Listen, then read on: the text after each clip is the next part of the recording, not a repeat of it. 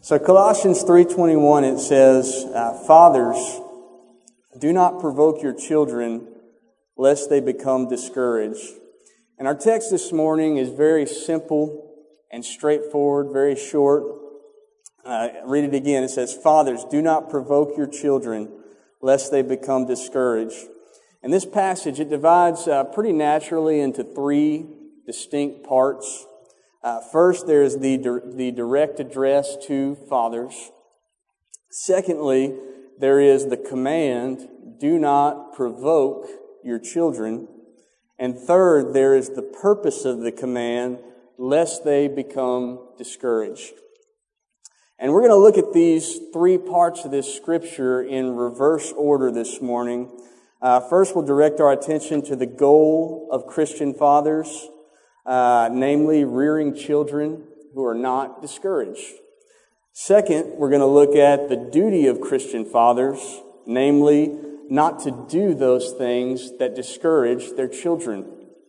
And finally, we're going to focus on the leader in Christian parenthood, namely fathers.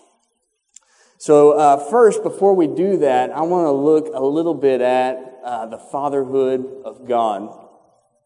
See, in the Lord's Prayer, Jesus taught His disciples to call God Father. He said, "Our Father who is in heaven, hallowed be your name." So He teaches us through that prayer to the disciples that we relate to God as believers as our Father.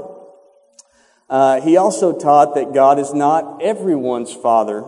In fact, in John 8:42 and 44, whenever He was speaking to people who refused to follow Him, who refused to believe in Him, He said this. He said, "If God were your Father, you would love me, for I proceeded and came forth from God. You are of your father, the devil, and your will is to do your father's desires." Also, we understand that God is the Father only of those who are led by His Spirit. Romans 8:9 and 14 through 15 says, "Anyone who does not have the Spirit of Christ does not belong to Him," speaking of God. And skipping to verse 14, it says, "All who are led by the Spirit of God are the sons of God. For you did not receive the spirit of slavery to fall back into fear, but you have received the spirit of sonship. When we cry, 'Abba, Father,' it is the Spirit Himself bearing witness with our spirit that we are the children of God." Also, we understand that not everyone can lay claim to the privilege of knowing God as Father. John 1:12 through 13, "But as many as received Him, to them He gave the right to become children of God, to those who believe in His name, who were born not of blood, nor of the will of the flesh, nor of the will of man, but of God."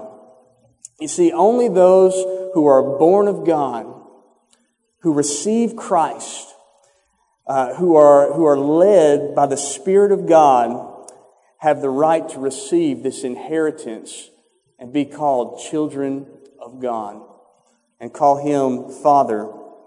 So promises like Matthew 7:11, which says, "If you then, who are evil, know how to give good gifts to your children, how much more will your Father who is in heaven give good things to those who ask Him?"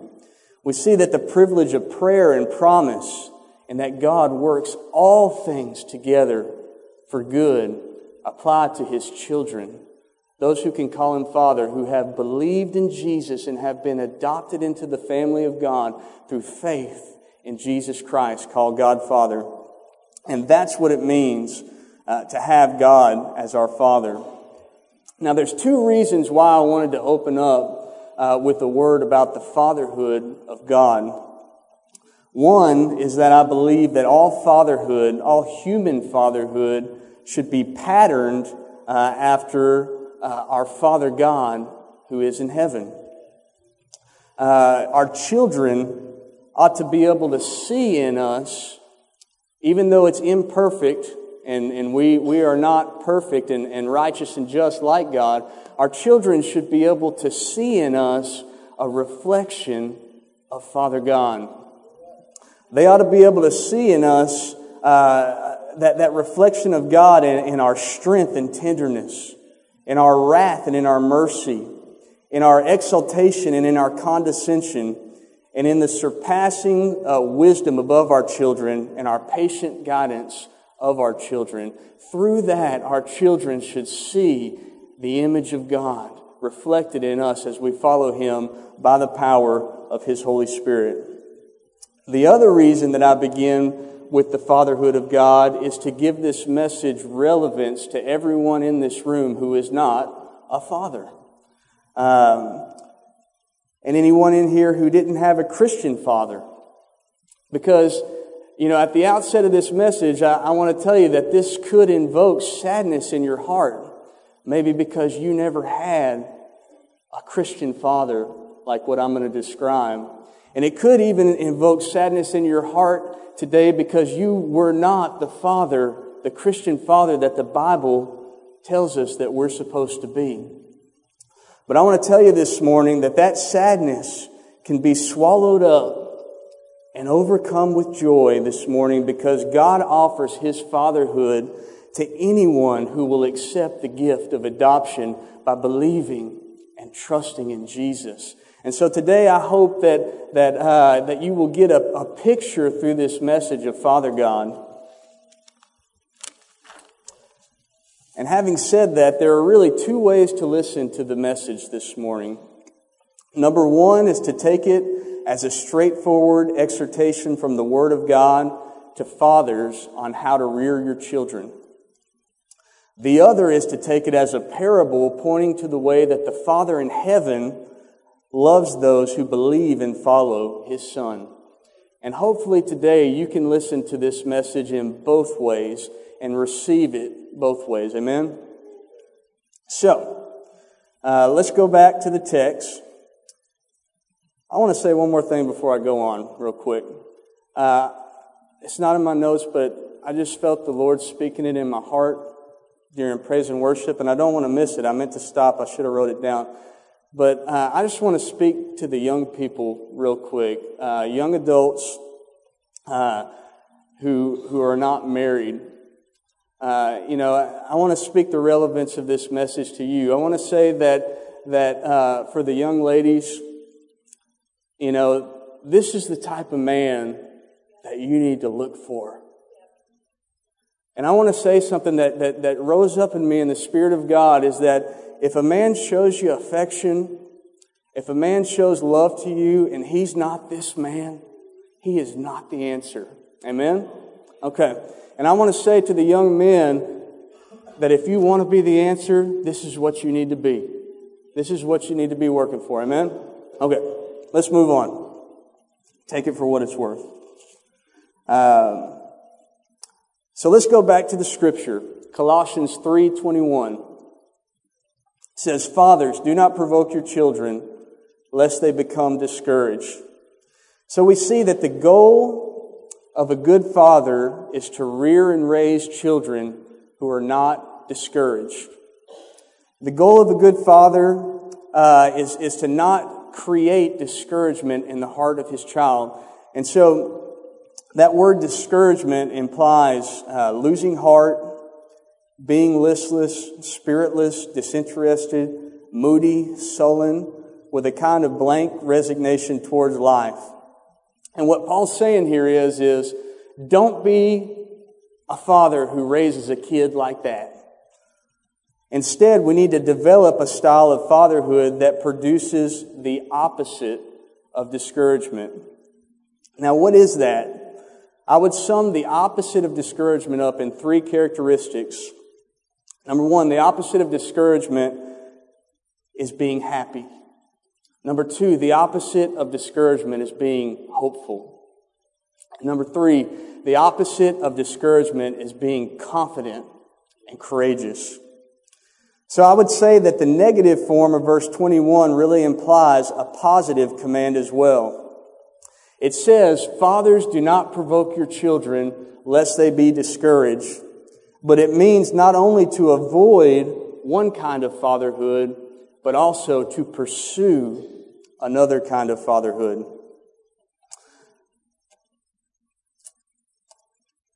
It means that we need to be fathers who invoke hope, happiness, confidence, and courageousness. Now let me say this. If I stopped right here, then I would have not said anything about fathers that is distinctly Christian. There's not one parent in 10,000 that thinks that the goal of parenting and the goal of fatherhood is to discourage their children. That's not Christian in and of itself. But the Apostle Paul would be upset with me if I used his words this morning just to tell you that you need to make your children hopeful and happy and confident and courageous. Because that's not all of what he said. He didn't just speak some common sense or worldly wisdom.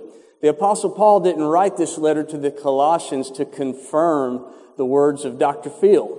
The Apostle Paul sought to speak things to us as parents and as people that no natural eye has seen and no natural ear has heard.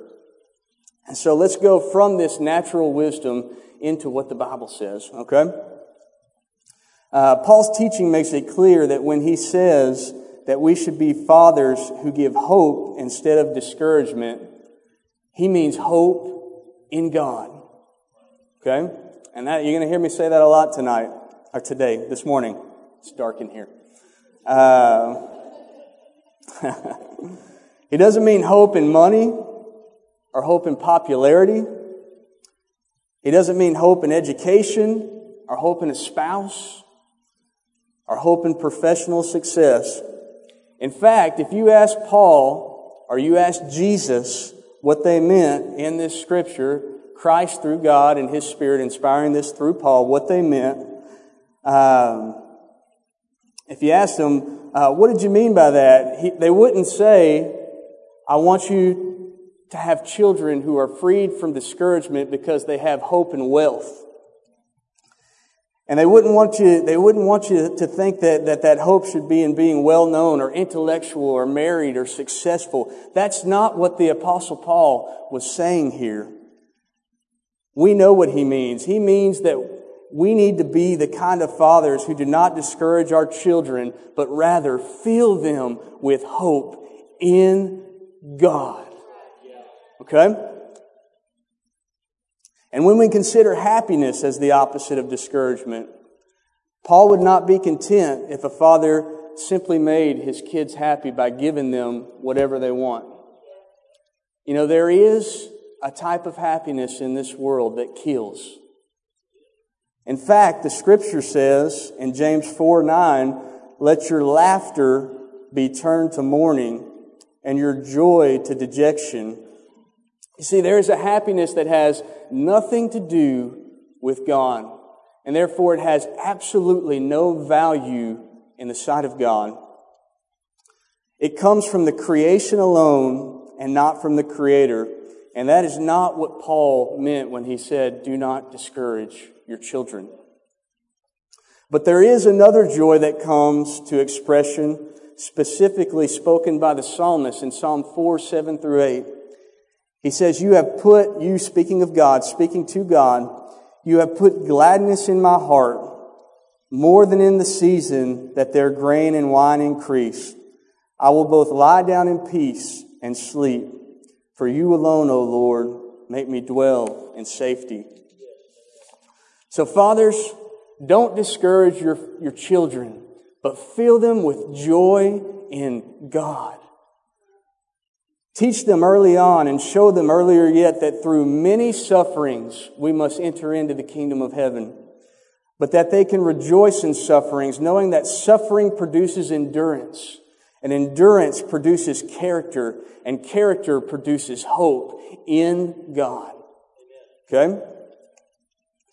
Don't discourage them, but make them happy in God by helping them to hope in God. And then the third thing, when we consider confidence as the opposite of discouragement, the message of Scripture begins to take a dramatic turn away from the wisdom of the world. We see a great diversion when it comes to confidence in the rearing of our children from that which the world speaks. Oh, see, the world says, don't discourage the child. but build up his self-confidence. But the Bible says, don't discourage a child.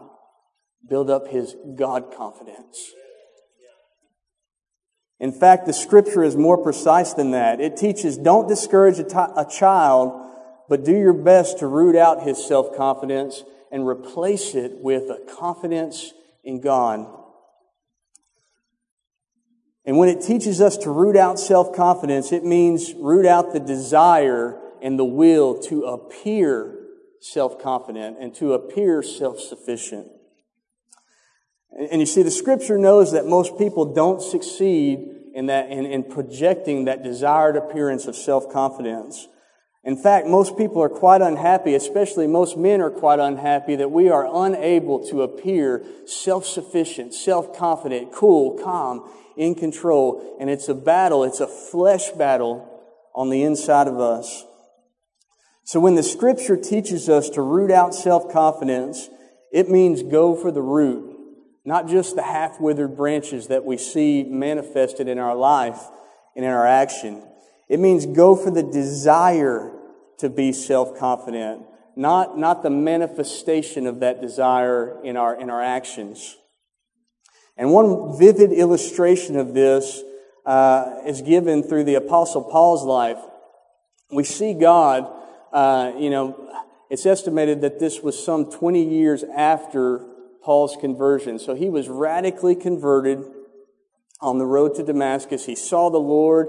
He received special revelation of Jesus, such that even though he was the only apostle who never saw Jesus whenever he was alive and who was not with him during his ministry, that he was given apostolic authority because of his communion with the resurrected Christ.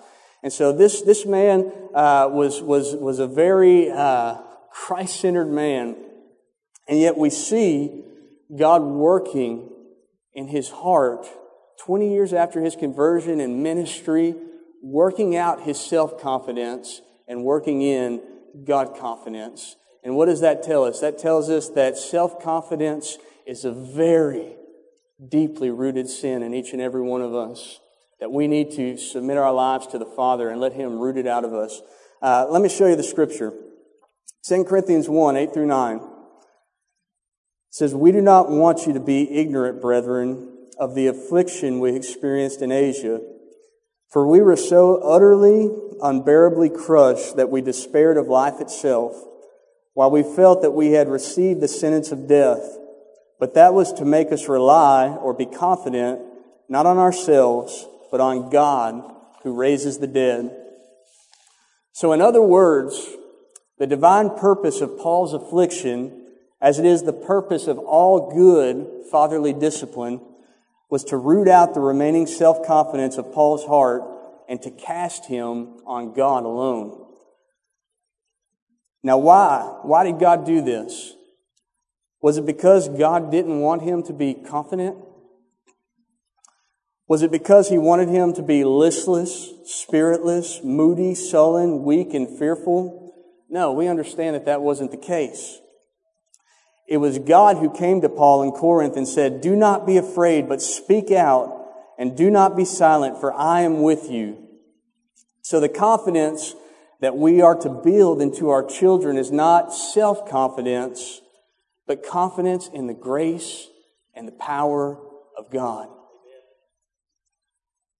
We speak those things into him. The same thing they spoke into the Apostle Paul. We tell them, "Son, daughter," God says, "Do not be afraid, for I am with you." Okay? Now, Andrew Bonar, 19th century Scottish pastor, said concerning the teaching of children, we tell the children, parents tell the children, "You are sinners exposed to God's wrath and curse, and you cannot save yourself. But God's own Son can save you by himself bearing that wrath and curse." In other words, we teach our children to despair of all self-confidence and direct their desire for confidence to the grace of God. We hope and we pray as parents, and we hope that we can rear up children who will say, like the psalmist said in Psalm 60, 11 through 12, "Give us help from trouble, for the help of man is useless. Through God we will do valiantly, for it is He who shall tread down our enemies." And that was Psalm 60, 11 through 12. So a good father will ponder this. These are thoughts of a good father. How can I be like my own Heavenly Father? How can I banish self-reliance from the heart of my children and fill them with confidence and courage and zeal and boldness that are rooted in the grace and the power of God and not in themselves? How can I be the kind of father whose children do not lose heart or become spiritless or listless or sullen or discouraged, but are filled with hope in God and happiness in God and confidence in God and courage to attempt great things for God? How do I do that? That question leads us to turn now to the second part of the text, namely the duty of Christian parents not to provoke their children.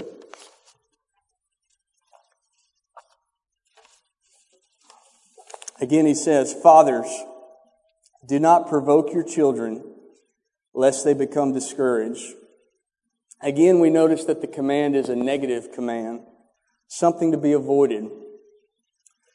Now, if you look at the previous verse, verse 20, Paul has just told children, he said, "Children, obey your parents." That gives parents a tremendous biblical authority and responsibility, because children are to do, according to the Bible, what their parents say. However, in verse 21, he cautions fathers against a misuse of this God-given authority. The misuse he has in mind is that fathers might treat their children in such a way that their spirit is broken and they become hopelessly discouraged. Paul calls this misuse provoking them. He said, "Do not provoke your children." Now in Ephesians 6:4, a different word is used that specifically means do not provoke to anger. But this is a very general word here in Colossians 3:21, which is translated provoke. It can even be used positively, as it was in 2 Corinthians 9:2, where it says that the Christians in Achaia provoked the Christians in Macedonia to be more generous.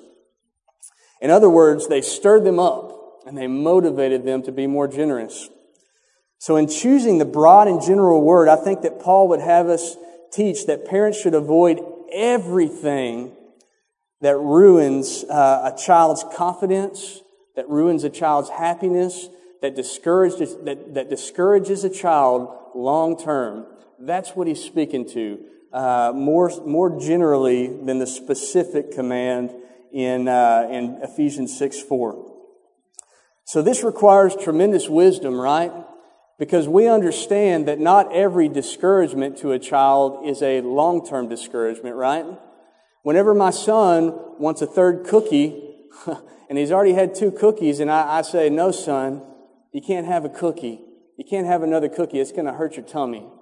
You know, that's a short-term discouragement to my son, but it's not what the Apostle Paul was talking about here. He's talking about those things which long-term destroy the heart, destroy the spirit, destroy and discourage the child on the inside.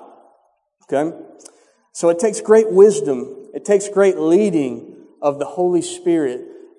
God, what are those things which I am not to do in order to not discourage my children? And so I just want to look at 2 things. There's many things. I want to look at 2 things that we're going to focus at this morning that fathers often do that can discourage their children long term. The first thing is that some fathers fail to be happy and hopeful and confident in the Lord. Fathers, what we are in relationship to God is far more important than any parenting technique that we can ever employ. It's not about what we do. It's about who we are in the Lord. Will your children hope in God if you hope in money? Will your children be happy in God if they see that fishing brings you more happiness than worship? Will your children be confident in God if your whole demeanor communicates that it's about me, that I am self-confident, that I don't need anybody but me? I can do it all by myself. You see, the most important work that a father can do for his children is to believe and put his faith in Jesus Christ. There's nothing more important than believing.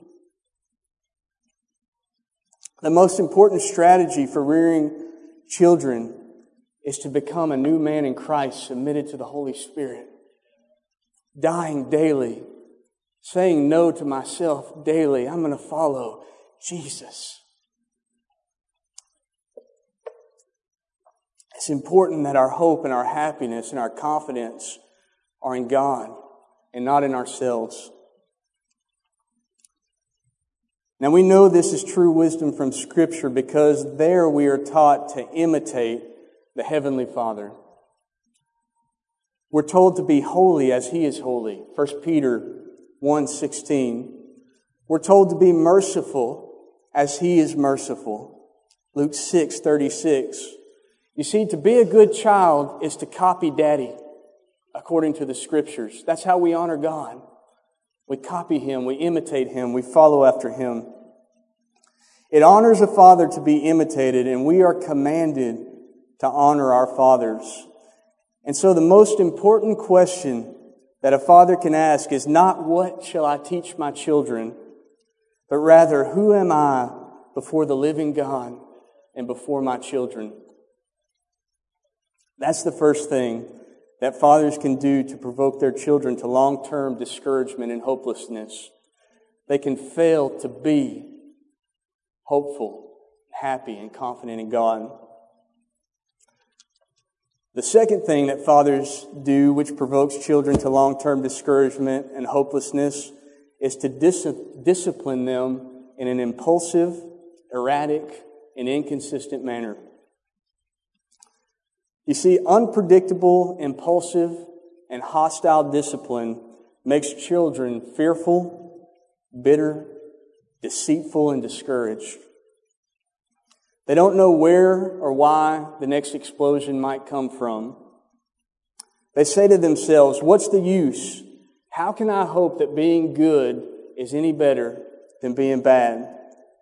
And so the spirit of moral hope is broken, and in its place comes calculated, deceitful, and discouraged maneuvering. On the other hand, when discipline is controlled and appropriate and consistent and based on clear rules and principles of justice in the home, there's a security that comes. There's a happiness that comes. There's something that clicks in the child, and the child begins to realize, I can operate inside of these rules of consistent justice. I can be creative. I can play. I can discover myself. I can figure out who I am inside of the bounds of righteousness and justice that my parents have consistently set forth around me. They gain confidence that this is the way that God is. They believe that He's not a capricious God. He is not impulsive or erratic or inconsistent. There is order, there is justice tempered by mercy. There is hope and encouragement. Why they begin to believe, I might even be able to accomplish something of value or even greatness if I fit into this order and depend on the goodness of the Father who loves me like my daddy loves me. They see Jesus in us. They see God. We're witness to them.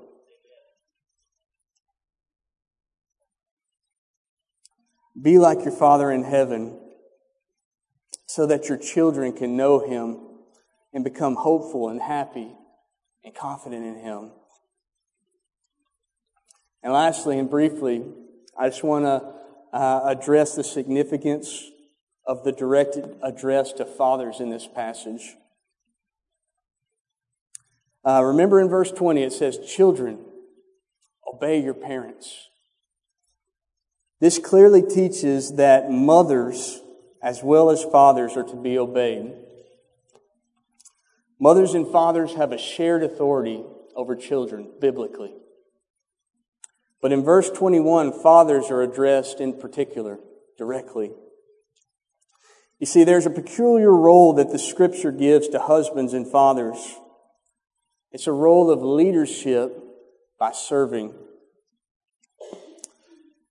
In Ephesians 5, Paul says to wives that they should submit to their husbands, but he tells husbands that they should lay down their lives in sacrificial love for their wife. In Ephesians 6, Paul gives the command to children that they should obey their parents, yet immediately following that command, he specifically addresses fathers as the leaders in discipline and instruction. You see, fathers are called to be like Christ, who gave abundantly more than He ever received in this life. Can I speak something to you guys? It's not about fair. It's not about getting what's yours. It's not about, I've been working all day, I deserve to do what I want. It's about laying down your life. That's what God calls us to do. We don't deserve it. We're not owed it. We're called to follow after Christ and lay down our lives, to give more than we could ever receive. Fathers bear a special responsibility for the moral life of the family. That responsibility includes leading his children in just and fair discipline and instruction. It includes being the primary model of godliness to his children. And this responsibility requires continual prayer and leading of the Holy Spirit. So I urge you to take that responsibility, fathers, and that you be the kind of man who gives hope and happiness and confidence to your children, because you yourself have found your hope and your happiness and your confidence in God. Amen. Will you stand with me? Let's just enter into a moment of application and prayer. You know, this morning you might be here. You might be saying, "Man, I'm not a father like that." Or you might be saying, "Man, I'm not a person like that. I don't find my hope in God. I don't find my happiness in God. I don't find my confidence in God." You might say to yourself this morning that I could never be that kind of person. Well, I want to tell you this morning that you can't be that kind of person. None of us can. But God gave us the gospel. He tells us in the Bible that Jesus came and He died for our sins. He died for those imperfections. The Bible says that He was dead for 3 days. And then after those 3 days, He rose from the dead to give us newness of life.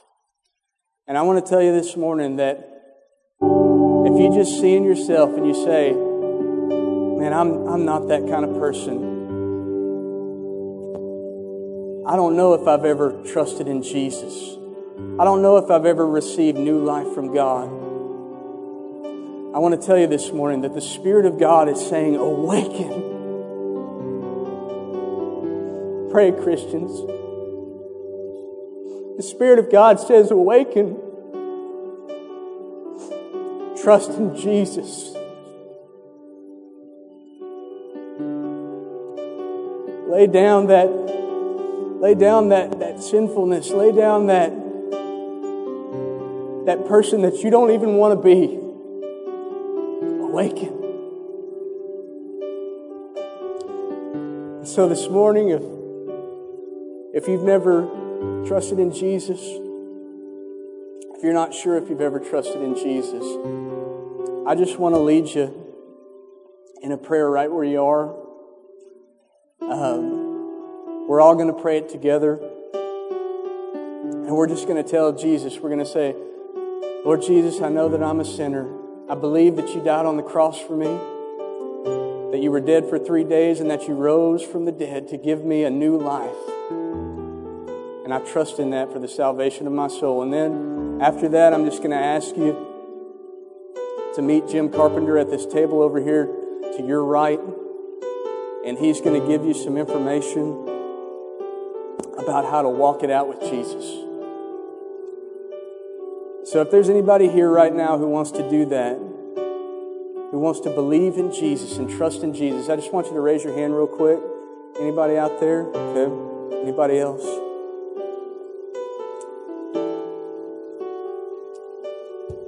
Let's all pray together. Say, Dear Jesus, I know that I'm a sinner.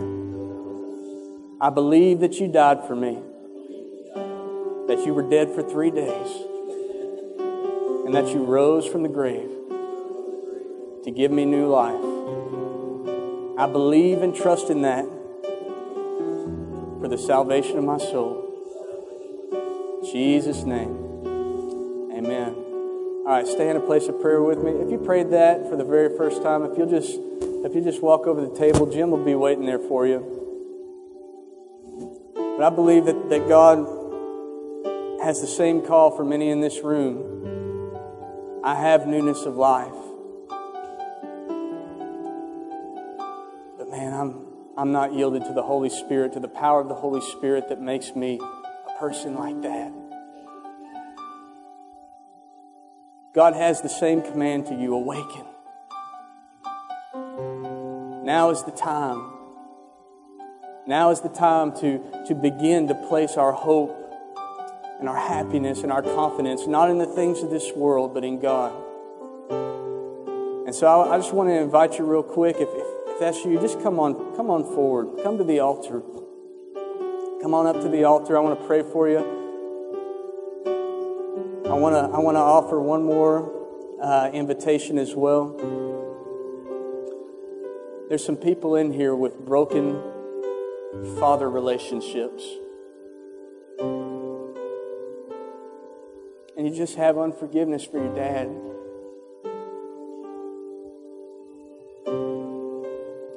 You look back at what he did to you.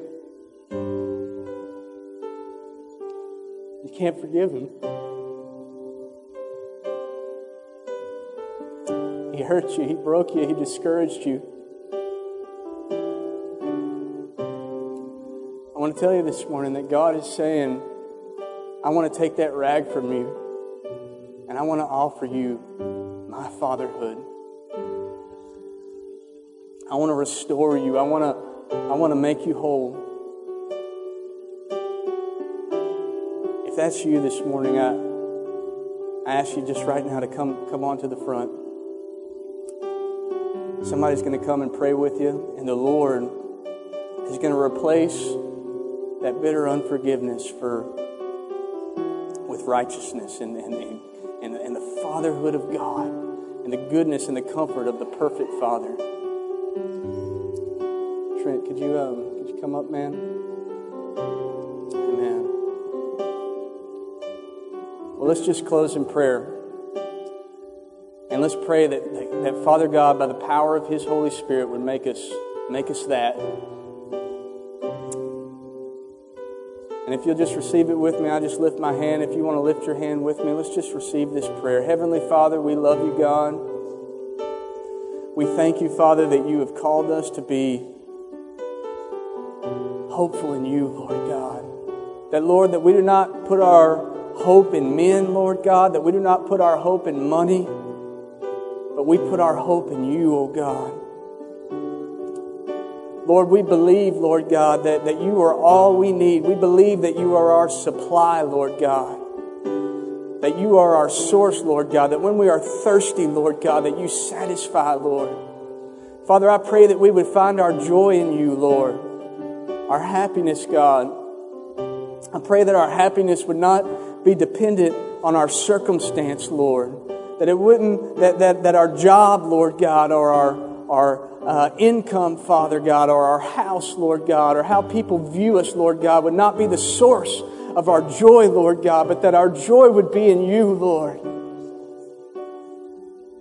Father, I pray that you would be our confidence, Lord God. That we would not set our hopes, Lord God, in anything of this world, Lord. But Father, that we would look to you with confident expectation, Lord God. That you will do what you say that you were going to do, Lord God. Father God, that all the promises of the Bible are true. Father God, that though we suffer in this life, Lord God, it is suffering unto great glory when we suffer to you, Lord. Put our confidence in you, God. And Lord, I pray specifically for the fathers, Lord. Lord, I pray that Father God, that you would help us to stand, Lord God, and shake off the flesh and shake off our selfishness, Lord God. Father, submit to the Holy Spirit, God, and be examples to our children of you, Lord God. Thank you, Jesus. Oh, Lord, it's not by our works, God, but the power of your Holy Spirit working in us, Lord. If you receive that, just speak it now. Say, Holy Spirit, work this in me. Work it in me. Not by my power. I'm unable to do this. It's by your power. Moment by moment.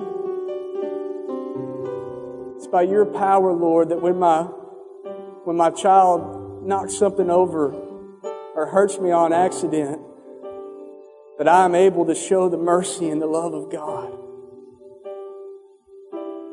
Lord, it's by your power, Lord God, that I glorify you before my children with my tongue and with my eyes, Lord. With my actions, Lord. It's by your power.